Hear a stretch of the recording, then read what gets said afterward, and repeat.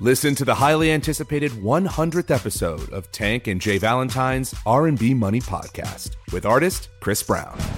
Even working with you, from Carrie Hilson, Adonis, back in the day, I was 15, 14 doing that album. So like I said, I was in school okay, this is how you do it. This is how you make a song. There's a verse, a pre-chorus, and then a hook. I didn't know none of that. You learned that over a summer, bro. That's what it felt like. That's what it felt like. Listen to R&B Money on the Black Effect Podcast Network, iHeartRadio app, or wherever you get your podcasts.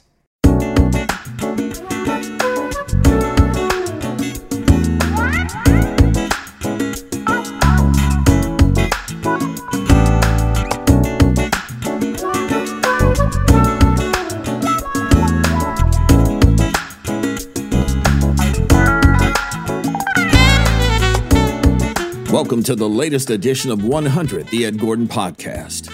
Today is the first of a series of special edition podcasts we'll have from time to time where we feature and showcase Black-owned businesses. Today we spotlight a hat company out of Phoenix, Arizona. That's right, Arizona. Straw and Wool is starting to make noise in the fedora world in large part because of their takes on the traditional hat, and their one-of-a-kind designs are turning hats into must-have pieces of art. Henry Dickerson and Ali Nervous have joined forces and made their hat company, Straw and Wool, one of the most cutting-edge, fashion-forward hat companies on the market today. Fellas, let me ask you this. Were you guys always hat people? I know this kind of came to you much quicker than I think most would imagine, but were both or either of you always hat people? Henry, let's start with you. Well, myself, I wore ball caps my whole life. You couldn't catch me outside without a ball cap unless maybe I was going to work at church or something. But being this type of hat person really didn't happen until we opened the store and I realized that I was actually cool enough to wear one. Ali, what about you? Yeah, for me, my dad always wore them. I didn't have a love and appreciation for them, but I got my first one when I was 18. And I would always rock it. It was a straw bogan, and I would always rock it. I would always get compliments. So that's when my love for it really started. But once we started this, then obviously started to get into more different styles and have an appreciation for the wool brims. Here's what's interesting to me. You guys, it says in the bio, unofficially started in 2019, but I've always been a hat lover. My father was a clothes horse. I've always loved clothes.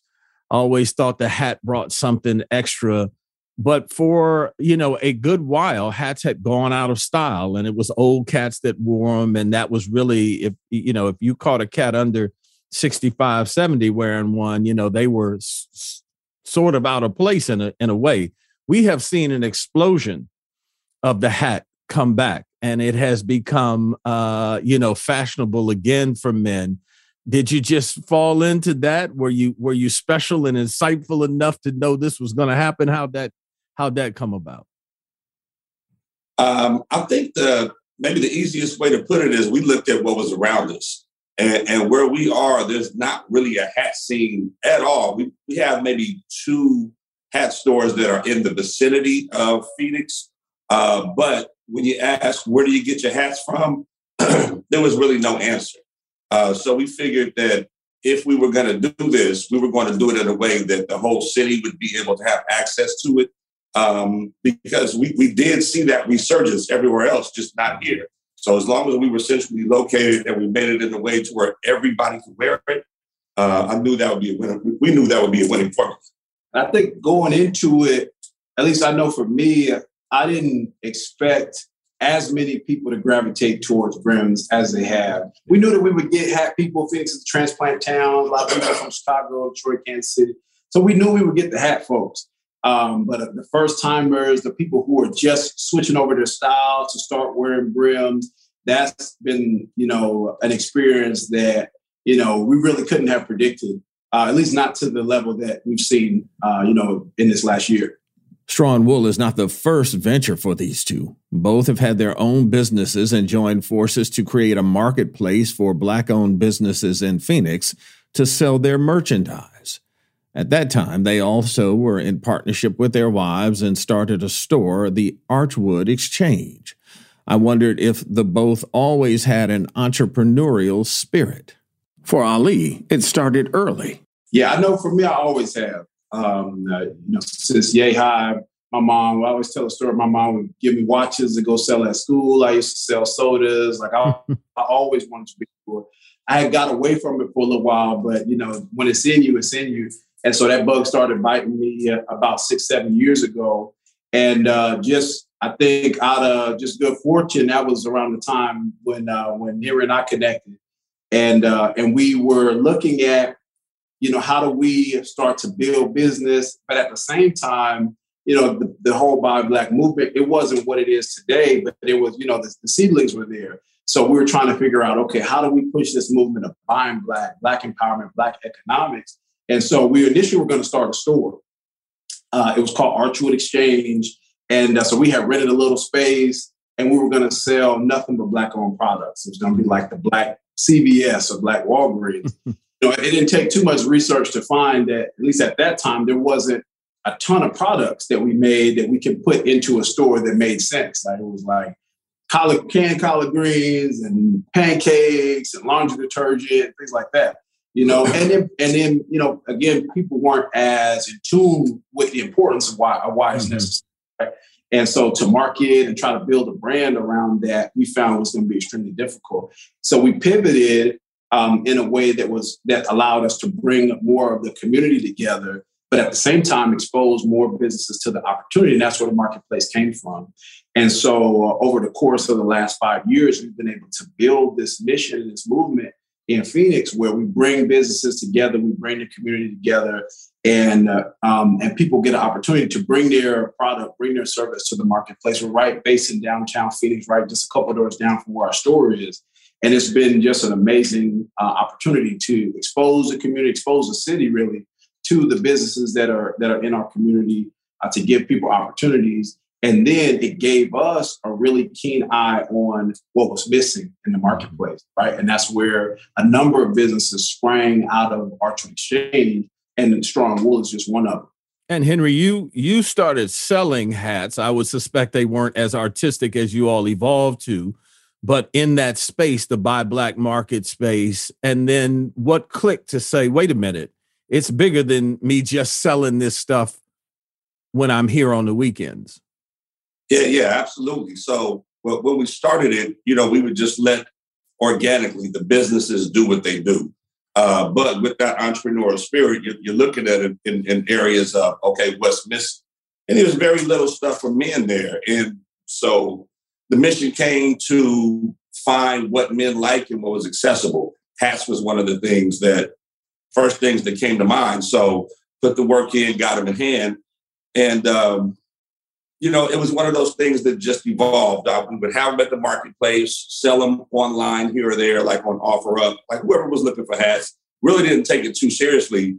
But then I had a clothing line. That was my primary business. He had a bookstore down the street, and he hit me one day and was like, hey, why don't you put some of the hats in the bookstore? And then, went through, like, you know what?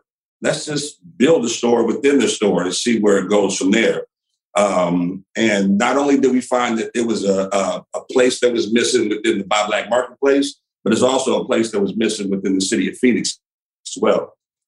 So let's talk about Phoenix.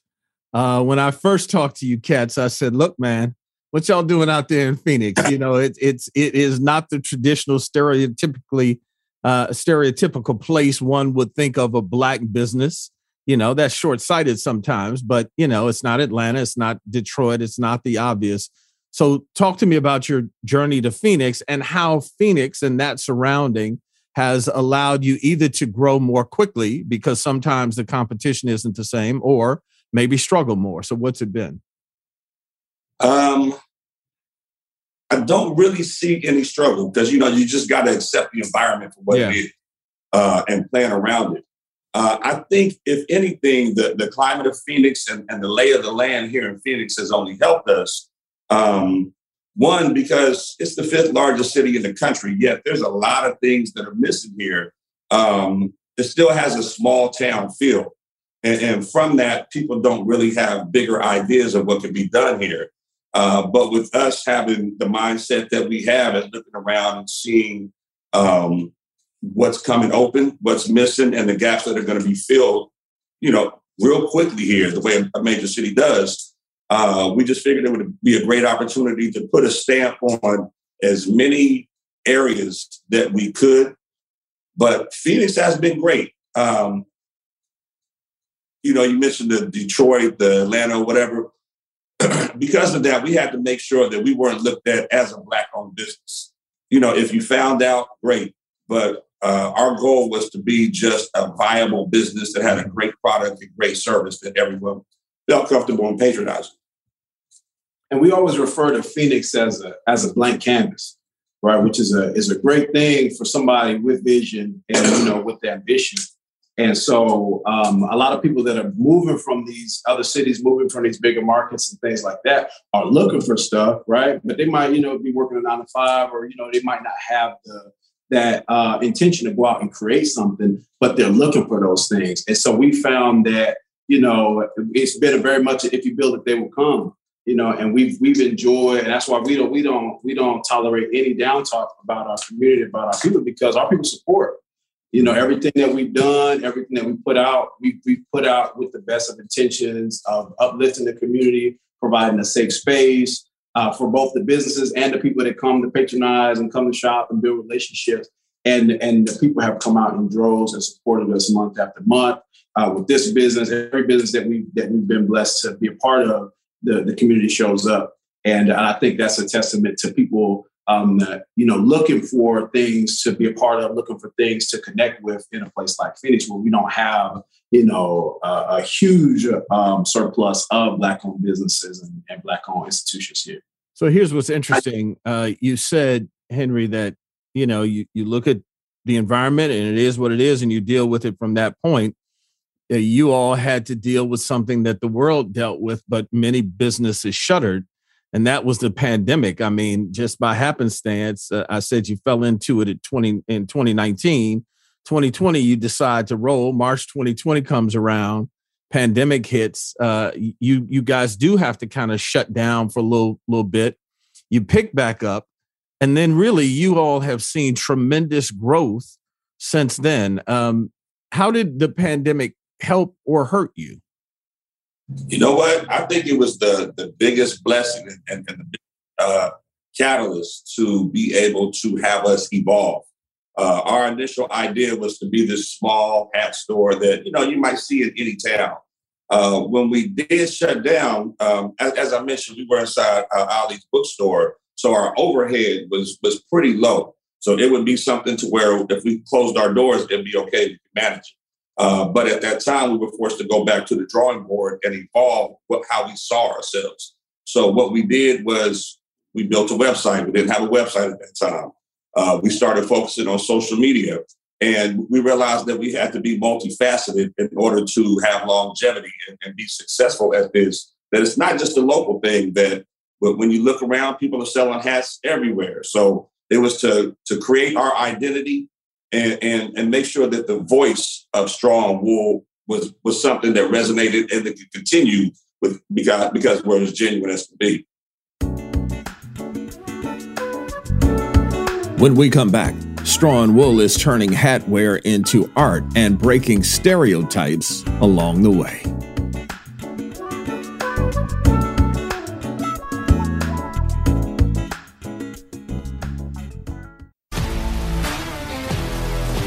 If you love sports and true crime, then there's a new podcast from executive producer Dan Patrick and hosted by me, Jay Harris, that you won't want to miss. Playing Dirty: Sports Scandals. Each week, I'm squeezing the juiciest details from some of the biggest sports scandals ever. I'm talking Marcus Dixon, Olympic gymnastics, Cain Velasquez, salacious Super Bowl-level scandals. Join me on the dark side of sports by listening to Playing Dirty: Sports Scandals on the iHeartRadio app, Apple Podcasts, or wherever you get your podcasts. What's up, everybody? This is Stephen A. Smith. When I'm not at my day job, First Take, you can find me in my studio hosting the Stephen A. Smith Show podcast. Tune in every Monday, Wednesday, and Friday, at the very least, as I bring you all new episodes that feature the biggest headlines in the world of sports, pop culture, business, and politics. You'll hear my unfiltered opinions on those nauseating Cowboy fans, the chaos in Washington, D.C., and trending topics on social media, as well as my straight shooter interviews with top celebrities and game changers. And I occasionally give out love advice. Yes, it's true. If you want to know my true feelings about something, I'll give it to you straight. So listen to the Stephen A. Smith Show podcast on the iHeartRadio app, Apple Podcasts, or wherever you get your podcast. What helps set Straw and Wool apart from other hat companies is the uniqueness Henry and Ali are bringing to their product. They design hats with artists who use the hats like blank canvases and turn them into, many cases, pieces of artwork. Straw and Wool is clearly bringing some flavor to the hat game. Co-owner Ali Nervous.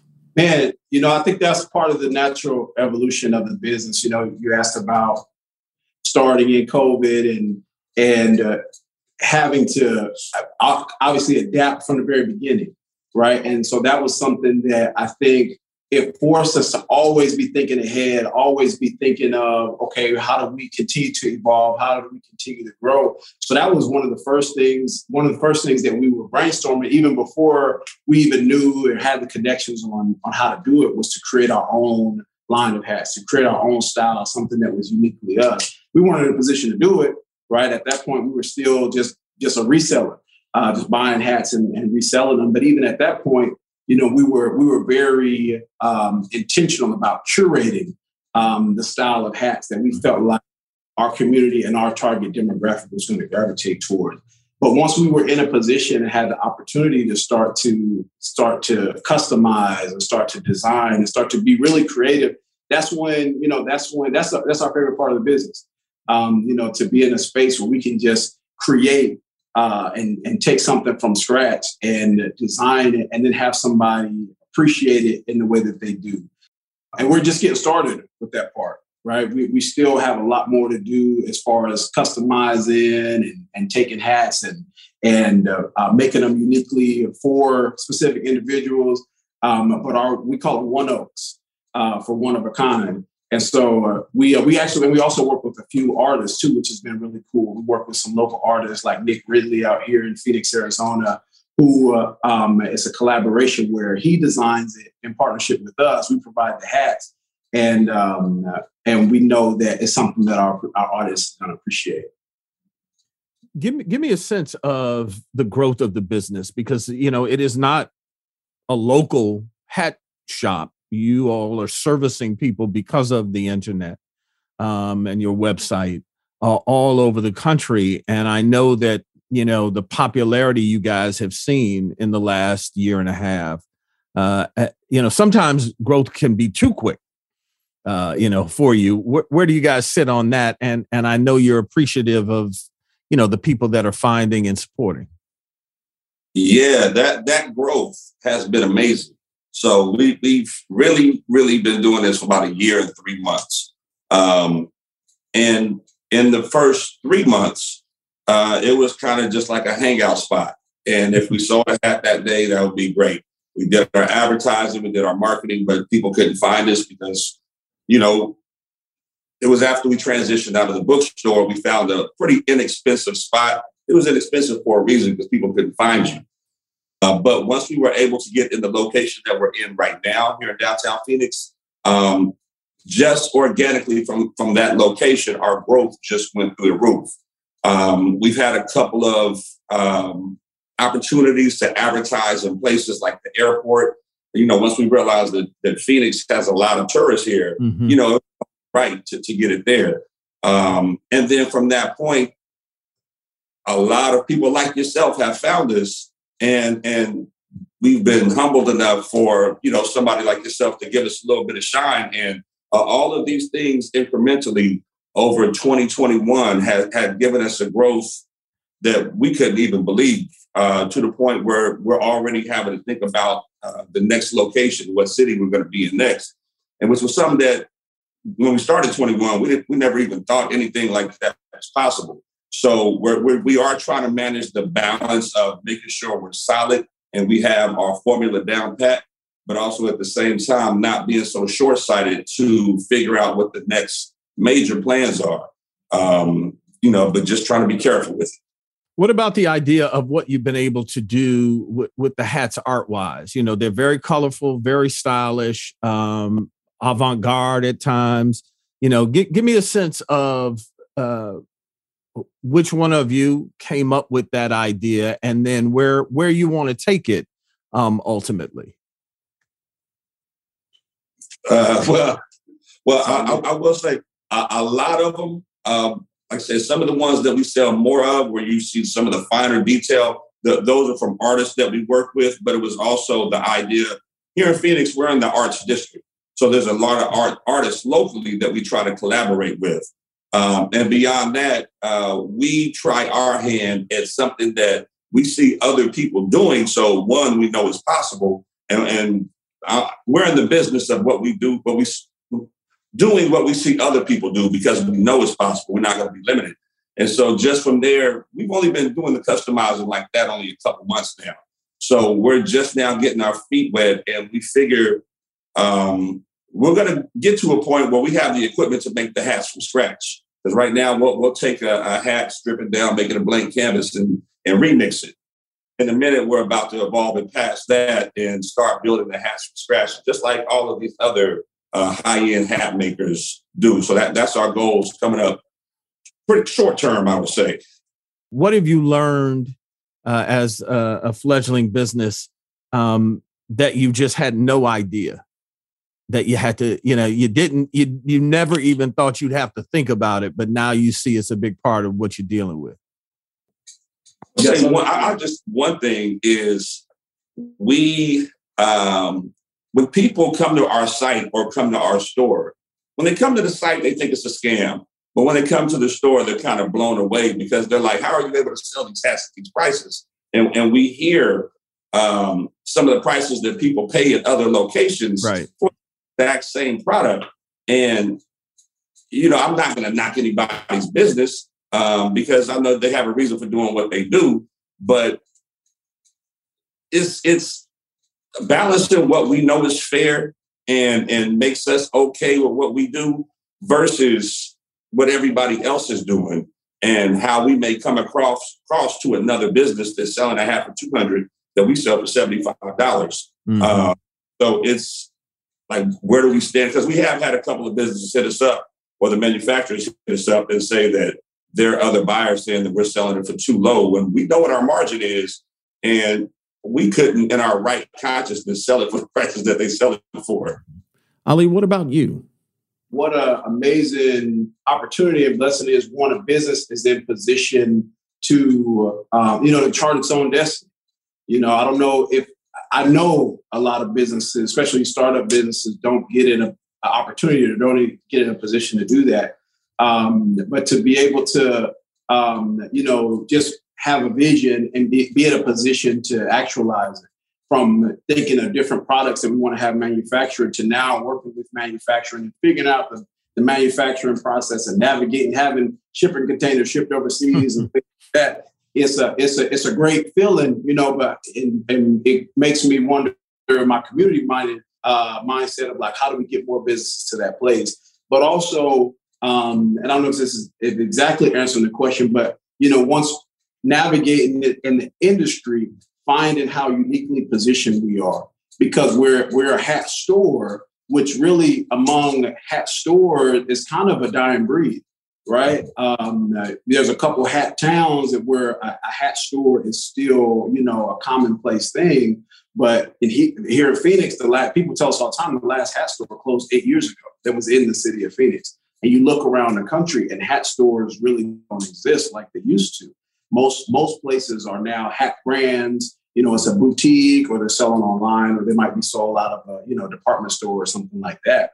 So finding how uniquely positioned we are in the marketplace to be able to create this space, right, where people can come, the everyday person, not somebody necessarily that's trying to pay $500-$600 for a hat, but where the everyday person can come and find a hat, but also where we can build out our brand, build out our own unique line is a space and a lane for us that's really, really wide open, and we plan to, really just move fast with. Finally, let me get you guys to give some advice to people who sit in the seats that you all sat in some years ago, and that is moving from the idea of starting a business to actually starting a business. This whole Buy Black mindset. I won't even call it a campaign, which it was some years ago. But now, to your point earlier, it's a mindset. I think we are, as a community, a bit more intentional. What would you tell someone who's saying to themselves, as we see people in record numbers quitting their jobs? Henry? What do you tell people who want to get into the entrepreneurial space? This is me. I kind of hate the word entrepreneur because it's kind of like purgatory. It's like you have a business, then you're a business owner. If you're a part of a team, you're a team member. But I believe what happens a lot of times is people do go looking to be an entrepreneur. And what that tells me is that you're going to school with no major. Mm-hmm. I would tell people, know what you want to do. You should already have that in mind before you even think about quitting your job. Because if you quit your job and you start looking around at what you can do, that's a never-ending process. I know myself, when I quit my job, it was because my clothing business was doing so well that it only made sense. But the clothing business was something that I really wanted to do because I saw that there was a void that clothing line filled. So I would say just know what you want to do and do your homework. And then from that point, don't be scared. I think that's the biggest issue with people when they venture into independence is the fear. But whatever you're afraid of, it's either going to happen or it's not going to happen. All you can do is prepare yourself for the possibilities. Mm-hmm. Yeah, I echo that. And we just add, it's in Phoenix, we have a unique environment, so it forces us to adapt. So we tell people all the time, don't rely on the black dollar, right? We're 3% of the population here. Let's say we're 10%, right? Even if we're 10% of the population here, right? One, because of the history of what's happened to it, right? We're the 10% with least amount of wealth, right? And at the same time, the mindset that we're talking about, it's not shared amongst every single one of us, right? And so you're relying on a percentage of the 10% of the population that has the least amount of wealth. And that may be enough to sustain a business, but it may not help you thrive, right? And get to the level of success that you're trying to get to or that you want to get to when it comes to creating wealth and providing jobs and creating opportunity, economic power, and all the things that we're talking about here. And why Black business is so necessary. And so depending on the industry that you're getting in, right, we stress the importance of being a good business first, right? And being strategic, relying on the network, building a network, building a relationship. What we talked about with Archwood Exchange when we first started that store, and this is a prime example. When we first were going to start that store, we didn't have relationships, right? We had a little bit of money that we were putting in, and we were going to go out and buy some products to rent a store, and we were going to hope that it was going to turn out okay. And most likely, it probably wouldn't have. And so we would have went back to the drawing board. But thankfully, having the foresight to say, okay, this might not make sense to do it in this time. We don't have a brand. We don't have relationships. We don't have the resources that we need to really do this. And there's a better way. So we started the marketplace, and we did that for 3 years. 3 years later, we came back and we opened a store. And when we opened a store, we had probably one of the biggest grand openings that this city's ever seen. The mayor came out. And we had a who's who of people who have supported us over those past 3 years. The people who had never even heard of the marketplace showed up to the grand opening of our store. And so that just shows that sometimes it's timing, sometimes it's relationships, and sometimes it's taking time to build up that brand. And in the community where we don't have the resources, especially the resources that we should have and the resources that we deserve, sometimes we have to be a little more strategic, right? And do what's necessary. We might have to start a little smaller, right? We started our first store. We were paying $600 a month. It was like a broom closet. It was the size of our bathroom now, literally. But it was where we had to start because of what we had. But because we started there and just grinded it out, now we are where we are. Once again, thanks to Henry and Ali. Let's make sure we're intentional about supporting Black businesses. Their website is strawandwool.com, and you can check them out on Facebook at Straw and Wool, and Instagram. You can find them at straw_and_wool. 100 is produced by Ed Gordon Media and distributed by iHeartMedia. Carol Johnson Green and Cherie Weldon are our bookers. Our editor is Lance Patton. Gerald Albright composed and performed our theme. Please join me on Twitter and Instagram at Ed L. Gordon and on Facebook at Ed Gordon Media.